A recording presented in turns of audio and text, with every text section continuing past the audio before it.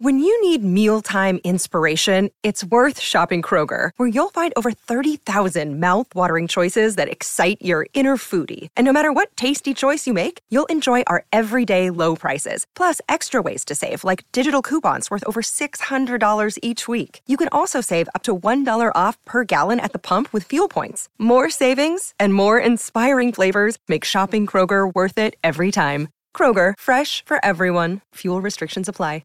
Another day is here, and you're ready for it. What to wear? Check. Breakfast, lunch, and dinner? Check. Planning for what's next and how to save for it? That's where Bank of America can help. For your financial to-dos, Bank of America has experts ready to help get you closer to your goals.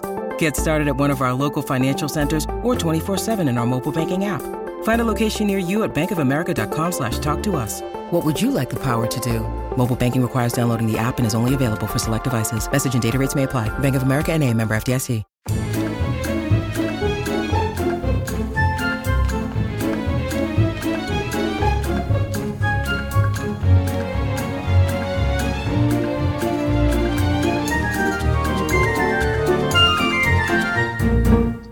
And welcome to Ladies Who London podcast. I'm Emily Dell. And I'm Alex Lacey, and we're qualified London Blue Badge tourist guides.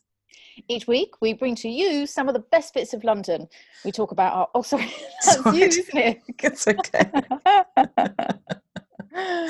We talk about our favourite people, places and events with a bit of information, a lot of laughs and a whole lot of fun. We can be found on Instagram at Ladies Who London podcast and on our websites, guideemily.com and alexlacey.com for information about our upcoming walking tours, virtual tours, as well as what the Blue Badge guiding qualification is all about. Hi, Emily. Hi, Alex. How Hello. are we doing? I'm really well, thanks. How are you? I'm good. I've had quite a nice start to the week, nice weekend. Good. And we've only got one more week of lockdown, so that's good. I know. What is it you're dying to do as soon as we get out of lockdown? Oh, I go to the theatre, actually. Yeah. Oh, go nice. to the theatre, absolutely. Yeah, First thing I want to do. How about you? Do you know what? I really want to go for a swim. I really want to go for a swim, and I think I'm hoping that swimming pools are going to be open again. So, yes, that's what I would love to do. Fantastic. So I love swimming. Yay! Well, I hope everyone out there, you're all well and that you are staying positive but testing negative. That's what it's all about. And thank you so much for coming back this week and joining us again for another episode of Ladies Who London. Podcast Pedestal. So I think it's time, Alex. I believe you have Judgment Day. Day. Numbers. Judgment Day for Podcast Pedestal. So can you remind me what the options were last week? Yes, I can. So just to remind people, we were over in Mayfair and I was telling you about the fair in May. And our two options were Tiddy Dole, the gingerbread man, which was your option. My choice, yeah. And do you remember what I went for? Yeah, you went, because you are, much darker than I ever knew. You are a really troubled child. You went for the execution of the puppets, which was really sick. I did. But quite entertaining. And my picture on Zoom, the red light on my microphone is casting upon my face, and it is looking a bit it does make you look really creepy, rather evil, but I'm not, I swear. But yes, execution of puppets was my choice. Honestly, if there's just ever any possible gory thing, you're just going to angle towards it, aren't you? That's where you're going. I am there. Well, I have the results, and Emily never knows the results of this, so which way do you think it's gone? Well, I do know the results from my personal poll. Yeah. And I'm quite confident with that one, but I don't know how yours went. She's always very confident with this. Always very confident. She always thinks she's got the best option. Well, I have to tell you, so with the gingerbread man, Tiddy Dole, he came in with a very impressive 57 votes. Oh, that's good. That is very good. That's got me a bit worried now. Yeah. Do you think it's tight, or do you think? Oh gosh.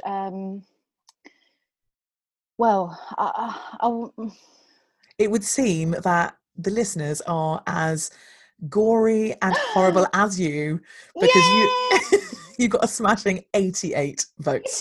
88. Oh, can you remind me what you got again? Yeah, all right, 57. Don't rub it in. 57. Oh, that is absolutely brilliant. Guys, For you, Massacre of Wood. Yes, I just love the fact that people are into the execution of puppets. You are all sick and wrong. Oh, yes. Applaud yourselves. Pat yourselves on the back. Well, while you look at death and destruction, I'm going to go and sit and eat my gingerbread. So who's the real winner here? Oh, that's fantastic. Thank you very much, guys, for voting. So what's the score? So now it's 4-4. Oh, is it? Which means that probably, next week you'll get the win. So because hey, yeah, you're such a gracious winner. You really are. But it's never 4-3 to me or 2-3 to me. I don't know that's true. I think the first week you won. The very first week, I think. Oh, actually, yes, that is true. Yeah. Yes, I need to wind my neck in. Yeah, you do. I mean, I'm always smash you, but well, let's see. Hopefully the pattern that we've got going on at the moment will soon break. Swing back in my favour. Yeah. No. So at the end of last week, we spanned the Wheel of Destiny, and it landed on... Crikey, where did it land? Oh, it landed in Waterloo. And I'm thrilled about that because it's my week this week, and I want to talk about two nurses. Florence Nightingale, possibly the most famous of all the nurses, and Mary Seacole, who is my personal favourite. She is amazing. And the reason I picked two is just because I kind of don't feel that you can really talk about one without talking about the other. They're both linked to the same place, which is St Thomas's Hospital in Waterloo. And, Florence Nightingale is the name that everybody thinks of when they think of, nursing and the history of nursing. But Mary Seacole, well, she's getting a lot more press lately in the last 15 or so years. But before then, she was largely forgotten for ages. Mm. So, Emily, if I were to kind of say their names to you, what do you have anything that kind of comes to mind? What are your sort of immediate thoughts about these two? Well, Florence Nightingale, she has such an iconic image attached to her. She's the lady with the lamp. She's the woman that, told us to wash our hands, and she, was incredibly intelligent when it comes to hygiene. Hands, face, space. Yeah, absolutely. So women that I guess put their careers and put people first beyond anything else. Yeah, absolutely. And do you know much about their stories and about where they were kind of nursing and how they both came to their careers? Yeah, I know more about Florence Nightingale. I have been in the museum. Mary Seacole, I know a little bit about, but I'm not too sure about her background.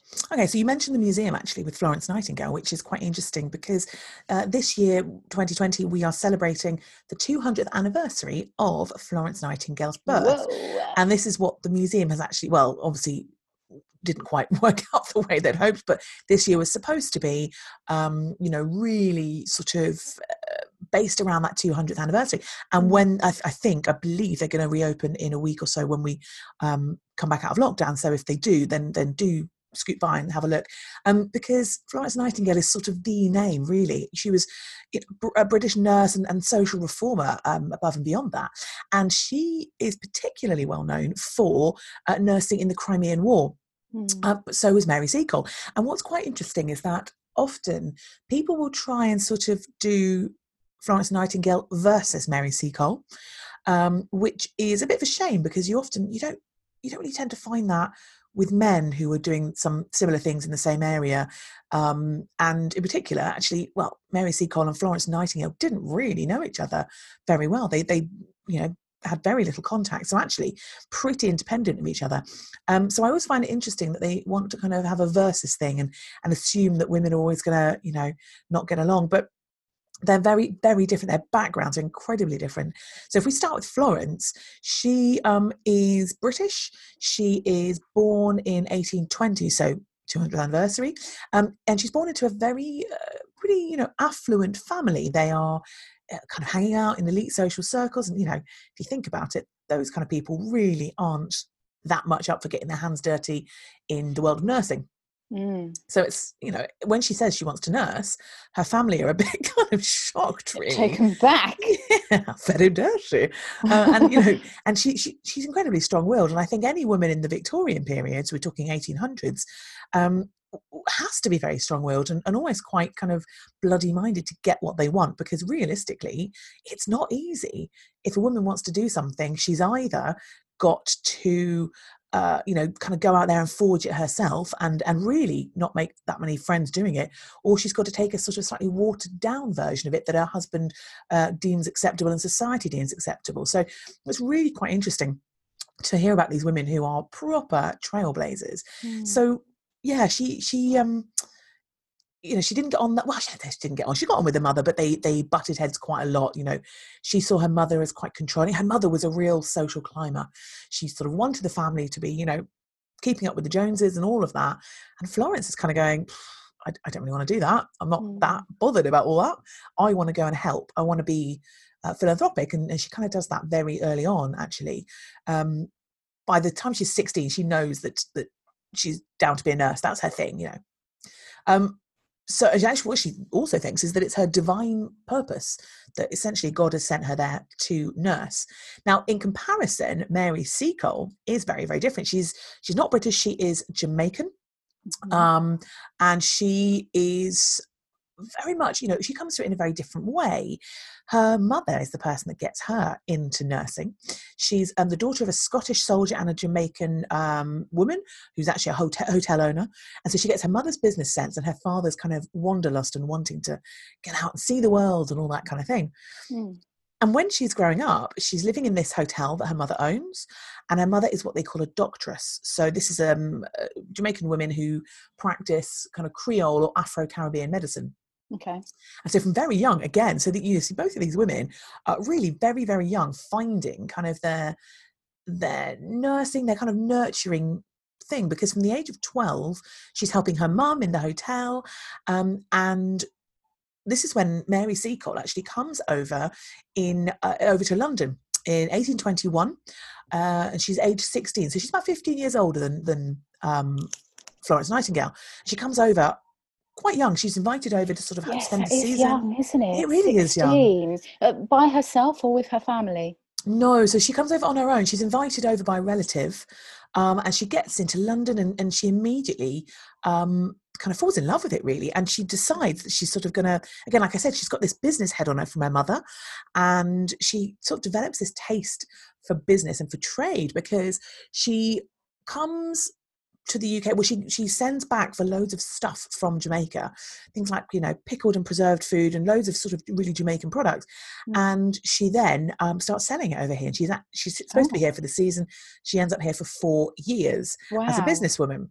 So she's actually coming at nursing from a slightly different angle. She's coming at it almost slightly from a business angle, which is really, really interesting. Now, do you know where she was selling her products? In London, in the kind of in the docks and that sort of thing. She was and anybody who would buy them, really. And she was doing very well for herself, actually.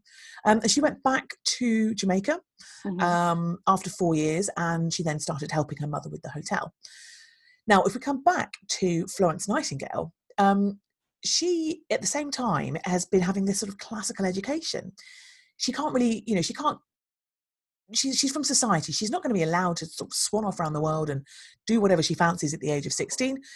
But she is sort of, being given the classic kind of education with all the German and Italian and Latin and all that kind of stuff.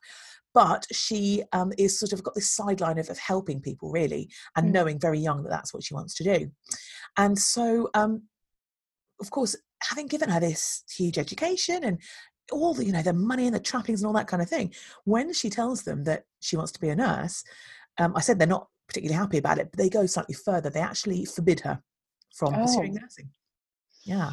Oh, that's a little bit more serious, isn't it? It is. Well, I mean, I know the end of the story, so I guess that she turned her back on that idea.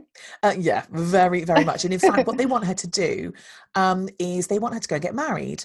And they kind of put her up with this chap called Richard Monckton Milnes, or Mills. I don't quite know how you'd say that surname, but I'm going with Milnes because that's how it's spelled.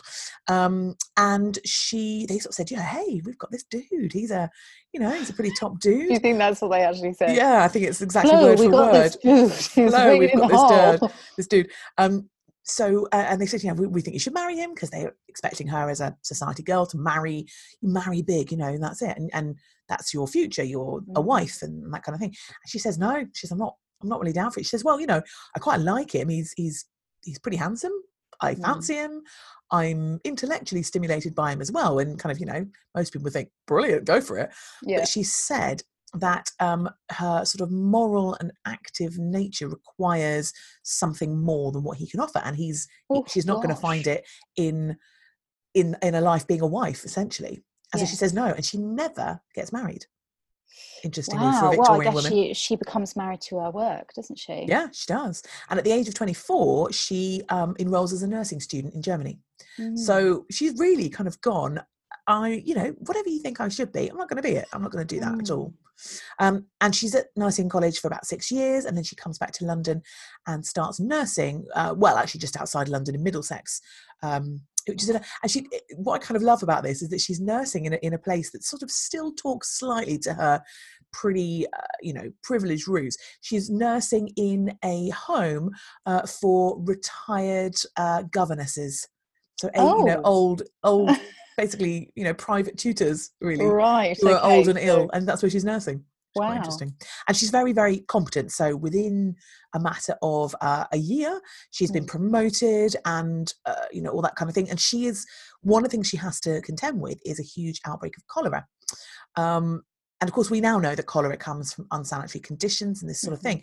And she sort of realises this, and she says, I think actually if we improve hygiene practices, then we're going to lower the death rate. And that's what she does. And she made it her mission, basically, to improve that.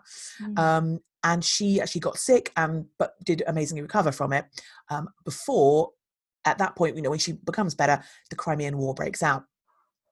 Was she sick from cholera herself? I believe she was, yeah. I think she was sick from cholera, but amazingly she pulled through. And I think, her knowledge of how to get better is, definitely instrumental in that. Now, if we go over to Mary Seacole, so this woman who's growing up in a very different situation, she does get married. And she gets married to a white man, interestingly, a chap called Edwin Seacole, which was quite scandalous because the society, of course, you've got Jamaica, obviously, people from Jamaica are predominantly black, darker skinned, but of course there's a lot of Brits over there, so there is a sort of an element of British kind of upper society. You've got all the white soldiers and all that kind of thing. So when they get married, it's kind of scandalous because society was used to seeing black women being taken as a mistress by a white man, but not married. So again, this is really quite interesting. And they set up a shop together, but it didn't really work. So they went back to the hotel where her mother was working. And then there was a fire which destroyed the whole hotel and everything in quite a large radius, actually. Then Edwin, her husband, dies, and then her mother dies. So within a year, she's kind of, lost everything. So she goes to, while she's still in Jamaica, she also comes up against cholera. So both of these women are coming up against one of the biggest killers at the time. And as well, like Mary Seacole, she realises the importance of hygiene and cleanliness in combating it. And again, she also contracts cholera and recovers from it. Now, her brother, in the meantime, has set up a hotel in Panama, and she thinks, well, you know what, I've lost everything here, and I've always had this urge to travel. So she tootles off to Panama to her brother. And can I ask, how old is Mary around? Around this time? Yes. She would have been about 45-ish at this period of time. Gosh, okay. So lost her mum, lost her husband, to basically go to Panama and start essentially a new life. Start afresh, really. Yeah. And one of the things that she'd done when she was in Jamaica with her mum and run this hotel is that she'd got to know loads of the soldiers quite well. And so when she goes to Panama, she sets up a place there with her brother. Well, he's sort of already got a bit of an enterprise, and it's called the British Hotel, but it's actually more of a kind of dining hall and that sort of thing.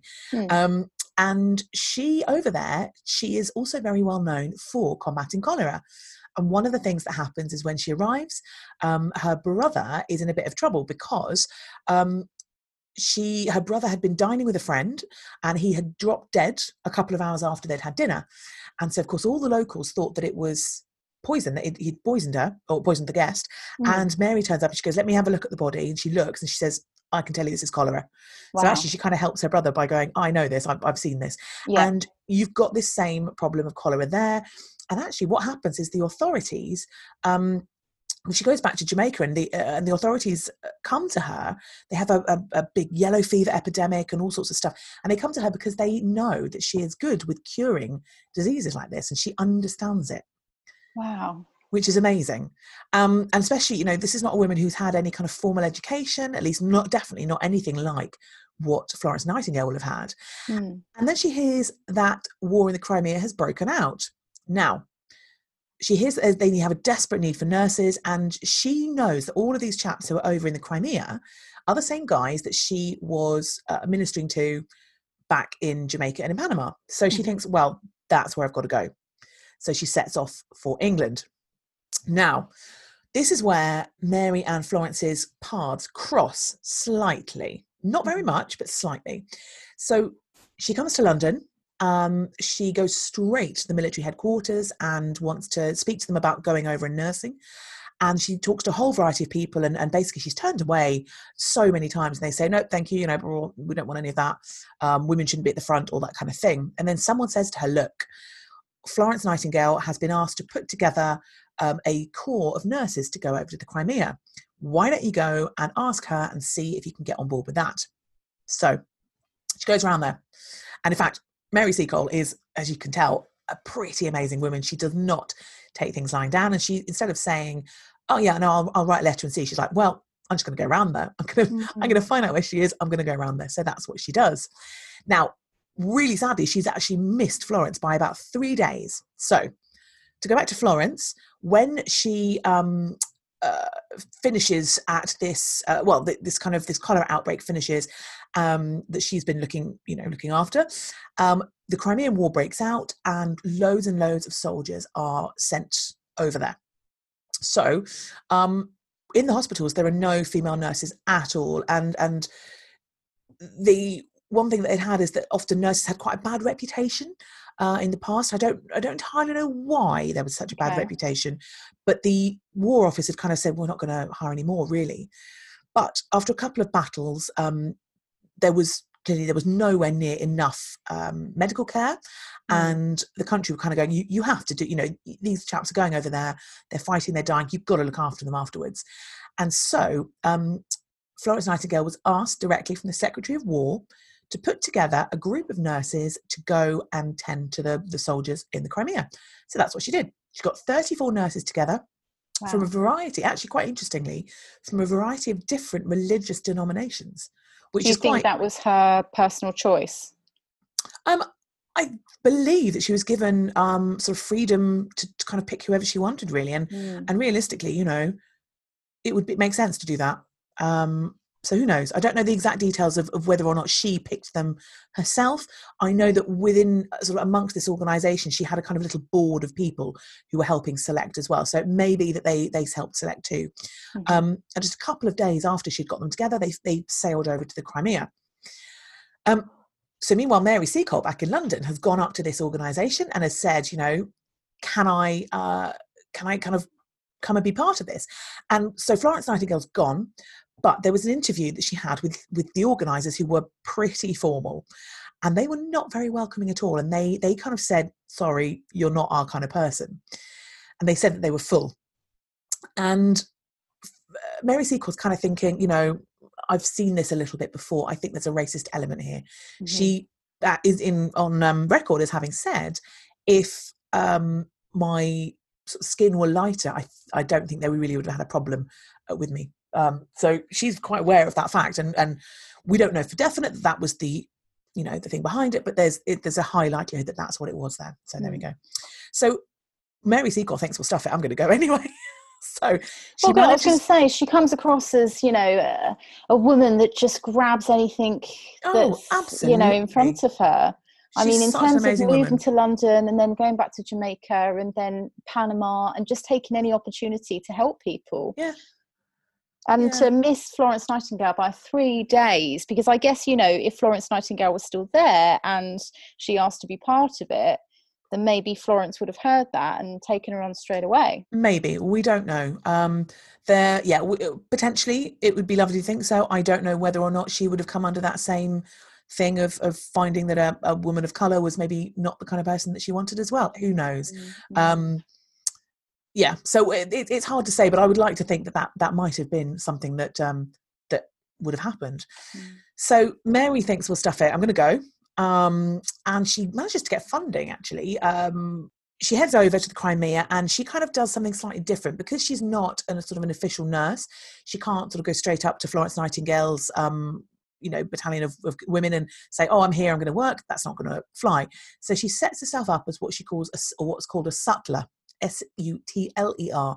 And a sutler is someone who kind of follows the army and sells provisions to the troops. So it could be anything from luxuries to essentials, all sorts of stuff.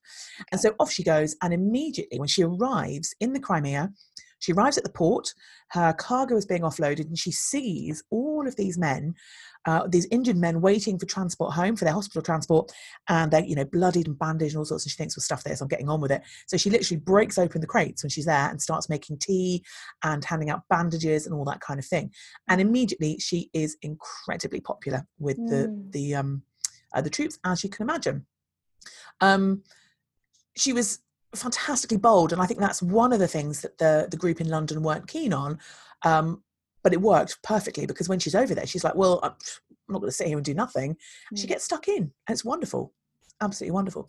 So meanwhile, Florence Nightingale is over in the Crimea, and she gets to this place, a place called Scutari, which is the British hospital in Constantinople, not Istanbul, and she arrives at this place, which is like, they have really not thought about it particularly well. The hospital is built on top of a cesspool, which, is not uncommon, because you need cesspools for the toilets and things like that. But the cesspool actually was so overflowing and so in such bad nick that it was contaminating the water, and it was contaminating the hospital as well. And so patients were just lying in the corridors, in really bad situations. Really, it's filth. Yeah, absolute filth. And you've got rats everywhere and all sorts of stuff. And one of the things that they really end up running low on are all the kind of necessaries like bandages and soap and all that kind of thing. So the number of ill soldiers and wounded soldiers massively increases, and the number of dead rises. So you're getting typhoid and cholera and all this kind of thing. And it's said that the death rate from illness was 7 times higher the death rate from the actual war. Oh, God. So it gives you a sense of what she's up what against. It would have been like. Yeah. I remember reading that Isambard Kingdom-Brunel, he was asked by Florence Nightingale to go over to Crimea, go over to Renko, I think, and build a hospital there because of the very thing that you've just said. He kind of was, he was asked to build a sort of prefab hospital, and as I understand it, when he finally got the hospital there, it was too late. The war had finished, but yes, there was all this sort of thing, and she was pulling in favours left, right, and centre. And so when she arrives at Scutari and she sees this awful hospital, she knows she's got her work cut out for her, and she just sets to work. So she gets hundreds and hundreds of scrubbing brushes, and she gets the patients who are the least ill, she gets them on board to kind of help scrub the place from top to bottom. Yeah, absolutely. Out of bed. Yeah, I mean, if you're not doing too badly, get them out. So get them to help. So she's got. Can you touch your toes? Yeah, right, exactly. You're helping me. Off you go. Grab a loo brush. We're going. And that's what happens. So they scrub the hospital from top to bottom, and she is kind of massively dedicated. And this is the thing we see with both Florence Nightingale and Mary Seacole, is their dedication to these soldiers, these people that they don't know really. And one thing that Florence Nightingale would do, and actually Mary Seacole did similarly, would go around the wards at night, and this is where Florence Nightingale gets her name, the lady with the lamp, because she'd go around with a lamp making her rounds, and she'd go from patient to patient, and this is what the patients started to call her. One thing that she did as well is she would take around a little, it was they've got it in the museum at the Guards Museum in London. It's a little chamber pot, but it's one that was made for a doll's house. So it looks like a little cup. And she'd take that round and she'd fill that with booze, so rum or something like that. And if there were soldiers that were in a particularly bad way or weren't going to make it through the night, she'd give them a little tot of that to kind of ease their pain a bit as well. Lovely. And she brings down the death rate by about 2/3. Wow. Just amazing.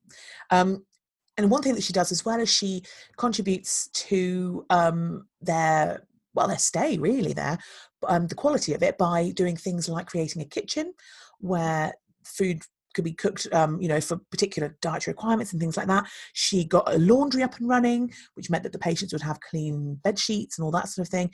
She got a classroom going and a library, so it gave them something to do as well.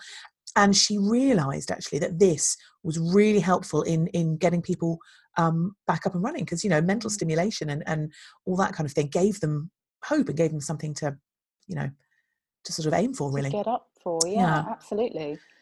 Wow. And so in comparison, Mary Seacole, actually the story is very similar at this point. So she, again, she's doing it slightly differently in that she is a sutler, so she is, providing goods, she's selling goods to people, but she would also go into the hospitals, and they had a nickname for her too. She was called Mother Seacole, and she said that she called them her sons and this sort of thing, which is really rather lovely. And she, of course, a lot of these illnesses that they're seeing, she's come up against these already. So she, rather than being told, actually, you can't go up to the front or whatever, she thinks, stuff it. And she goes anyway. So she basically just, batters her way through, and she gets to the front. And she's the first woman into Sevastopol when it falls during the war. She goes straight in there with supplies and all this kind of thing. So it's a huge amount of work that she's doing. So the story is very similar for the pair of them about what they're doing there. And because she's this sort of doctoress, so she's part kind of Creole medicine and part Western medicine. Some army doctors are calling her a quack, although actually what she's doing is she's saving them an awful lot of work. And she's coming under fire. She's on the front line. So while Mary Seacole is on the front line, Florence Nightingale is in the army hospital, which is back from the front line. Okay. So, there's a difference in location there. And Mary Seacole's regularly under fire as well, all sorts of stuff. Now, when the war comes to an end, Florence Nightingale, she's there for about 1.5 years at Scutari. And then when the war ends, she goes back to England and goes back actually to her childhood home. And the response that she gets from people, she's met, with it's like a hero's welcome, really. She was quite humble, actually. She didn't really want too much of a fuss, but she got it anyway. The Queen met her, Queen Victoria met her, and they gave her an engraved brooch as well, and a prize of £250,000 from the British government. Thank you very much. Yeah, I know, right? Not too bad.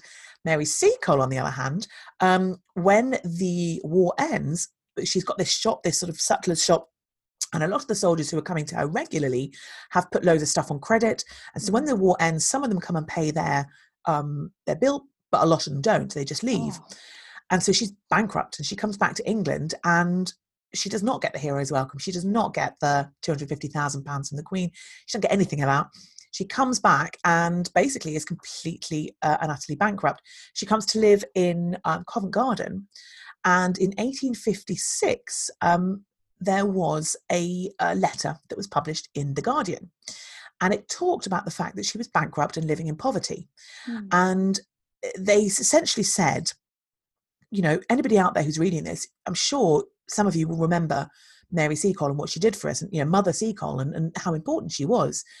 And they started to write into the papers and with stories about how much she'd done for them.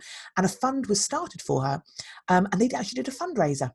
40,000 people attended it. Wow. And it was amazing. It was held in Kennington. And they were able to then give her enough money to sort of, live out her life, really. And she did publish an autobiography in 1857, but it didn't actually, it became a bestseller originally, but then it sort of, fell out of print a little bit. But history just hasn't treated her as kindly as it has treated Mary Seacole. So Mary Seacole, as well as coming back and having that hero's welcome and all of that as well, she was given a royal commission to look into the health of the army. And she employed leading statisticians, and they kind of analysed, mortality data and all that sort of thing to find out that actually how high the mortality was. This is where we get this 7 times higher rate from are these sort of things. And so they set about basically making it all a lot better for the army. She also funds an establishment at St Thomas's Hospital, which is called the Nightingale Training School, which is for nurses. And, you know, poems and songs and plays and all sorts are written about her. Young women are kind of taking her lead. They want to be like her. The upper classes even start sort of enrolling at this training school to be more like Florence Nightingale. And nursing becomes an acceptable profession. Up until then, it had really not been. It's so strange to think of nursing as not being, you know, up there as such a top job to have. Yeah, it's quite mad, shocking, isn't it? It's mad. How necessary. And you know, when she came in, so you heard about the how awful it was in Scutari Hospital, but she had to lay down rules for the nurses, and there were things like, you know, you mustn't be drunk on duty and all that kind of thing. So there was, you know, there's a lot of work to be done. Yeah. And really sadly, she contracted something that was called Crimean fever, which was an illness that when she was at Scutari, and she didn't recover from it fully. So by the time she's 38 years old, so we are talking the late 50s, so about when we've got Mary Seacole publishing her autobiography and all this happening. This is when Florence Nightingale is essentially homebound and bedridden. And she was going to stay that way for the rest of her life. And she lived to 88 years of age. Gosh, so that's good going, isn't it? I mean, in the 19th really century, that's a hell of an age. But that didn't stop her, and she carried on working for improving healthcare and alleviating suffering in hospitals and all this sort of thing. So even all the way into her 80s, when she died in 1910, she died at 90 years of age. She was still working. You know, she was still doing, but she was doing it from her bed, which is what she'd been in since she was 38 years of age. Wow. And when she turned 90, the king, because it moved to a king then, King George V, he gave her, King George V. King George V. Yes. The newly appointed King George V actually sent her a congratulatory message on her birthday. Oh, wow. Yeah. Goodness me. So, you know. But Mary Seacole, as you say, you know, it's a very similar story. But then Mary Seacole having a job which, you know, if she was kind of delivering items to the wounded and the soldiers, to suddenly push herself even further into a job that would have required so much more of her time, so much more of her effort, so much more of her knowledge, to do that without someone saying, can you do this? I think that shows such an incredible character. Yeah, she just felt that that's where her calling was. That's where she should be. Which is just an amazing sort of motivation to do that. Mary Seacole kind of dropped out of public consciousness for the best part of about 100 years. And in 2004, she was voted the greatest Black Briton.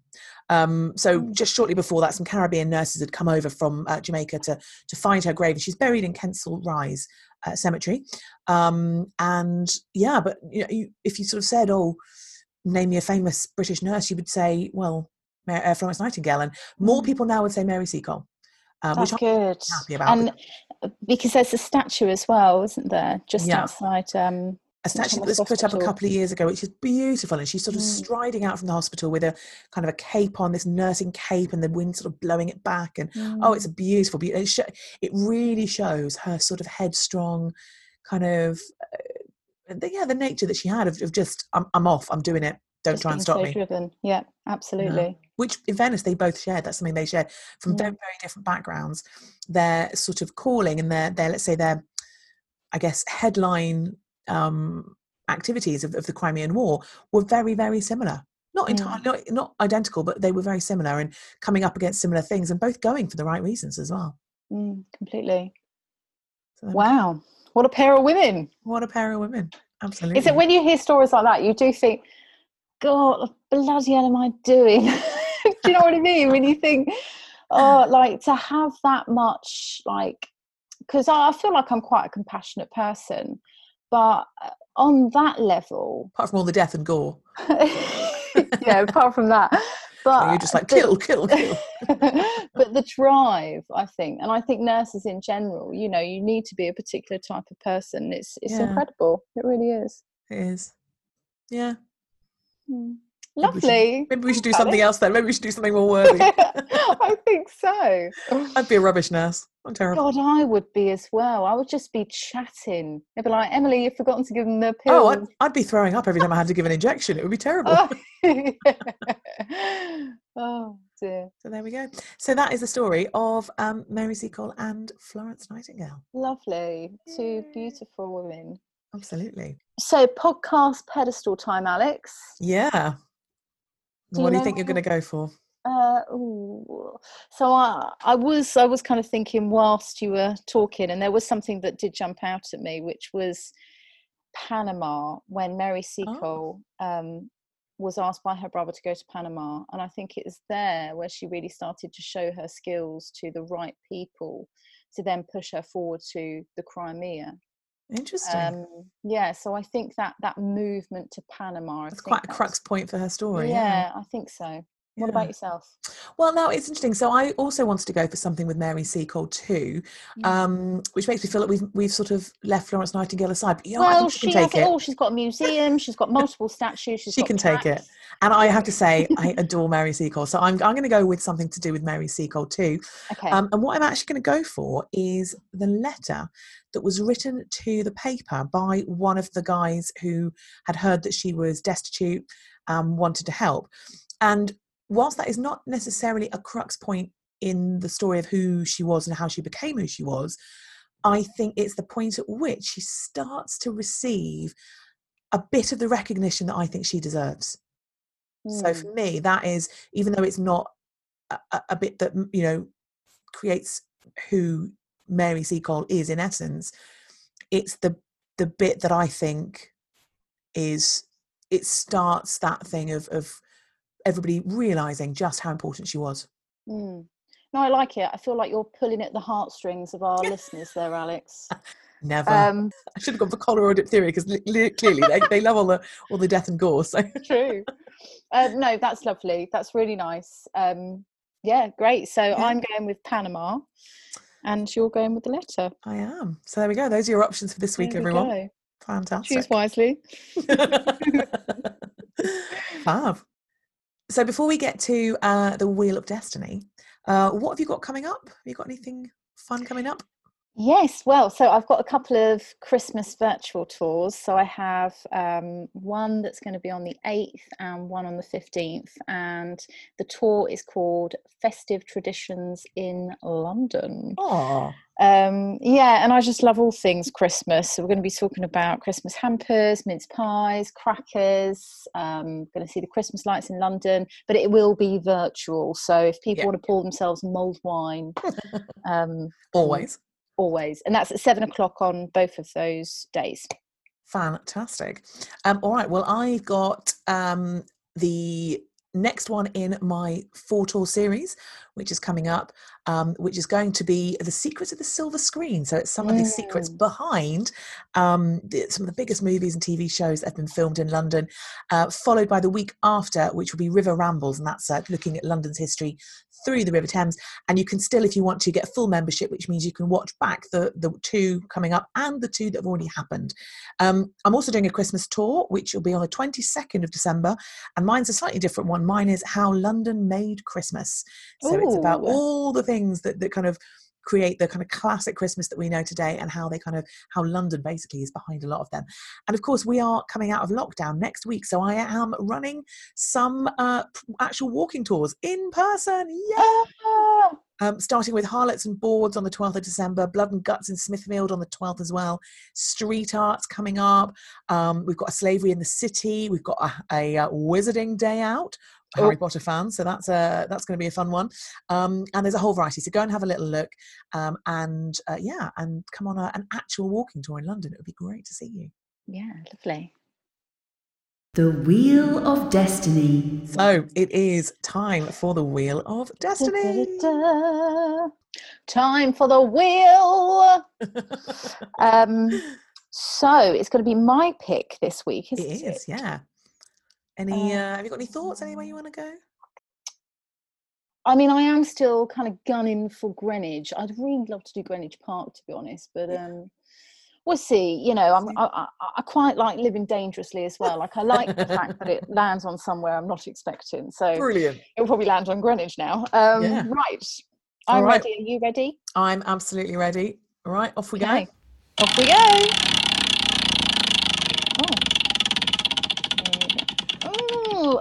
Okay. I was not expecting that. Is it somewhere we haven't written on the wheel? Is that why? Have you been doctoring the wheel? Is that? Well, the arrow's fallen off and it's just pointing towards my foot. Oh, so right. What I'm going to talk about is my toes. No, it has landed in Southwark. Ooh, okay. Which is quite a good one, actually. Yeah. I mean, you've got the Globe Theatre, you've got the area of Borough, in the borough of Southwark. Bear baiting, all that kind of thing. Yeah, you've got the cathedral, where we've got some Shakespearean links there as well. Got the market. What do you fancy? I'd quite like to do an event. Oh, okay. Actually, yes. Okay. You might have heard of the Great Fire of London in 1666. Yes, that's but not in Southwark. Have you heard of the Great Fire of Southwark in 1212? No.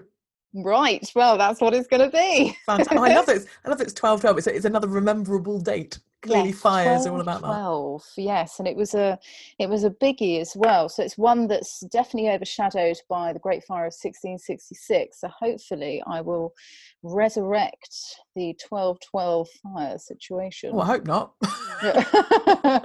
Resurrect it in words. Not okay, that'll do. We can handle that. Fantastic. All right, the 1212 fire. Well, I don't know anything about that, so that's going to be a fun one. Brilliant. Amazing. Well, thank you so much. Oh, thanks, Alex. Yeah, I enjoyed that today. Yeah, me too. Thanks everyone for listening. Again, please like, subscribe and rate the podcast. It helps more people find us and we're keen for more people to find us. We'd love that. So please head over to wherever you get your podcasts from and give us a little rating. And thanks again to Ben and Susie for our lovely jingles, as ever. Thank you very much, guys. Thank you. And thank you so much for getting involved in the poll for the podcast. Yeah. We'll continue to do that because it's really fun to see how many people are getting involved in that. So, yeah, thank you. And you can drop us an email if you like at ladieswholondon@gmail.com. Mm-hmm. Or if you want to via our Instagram, which is @ladieswholondonpodcast. Yay. Fab, we'll see you all next week. See you next week, guys. Bye.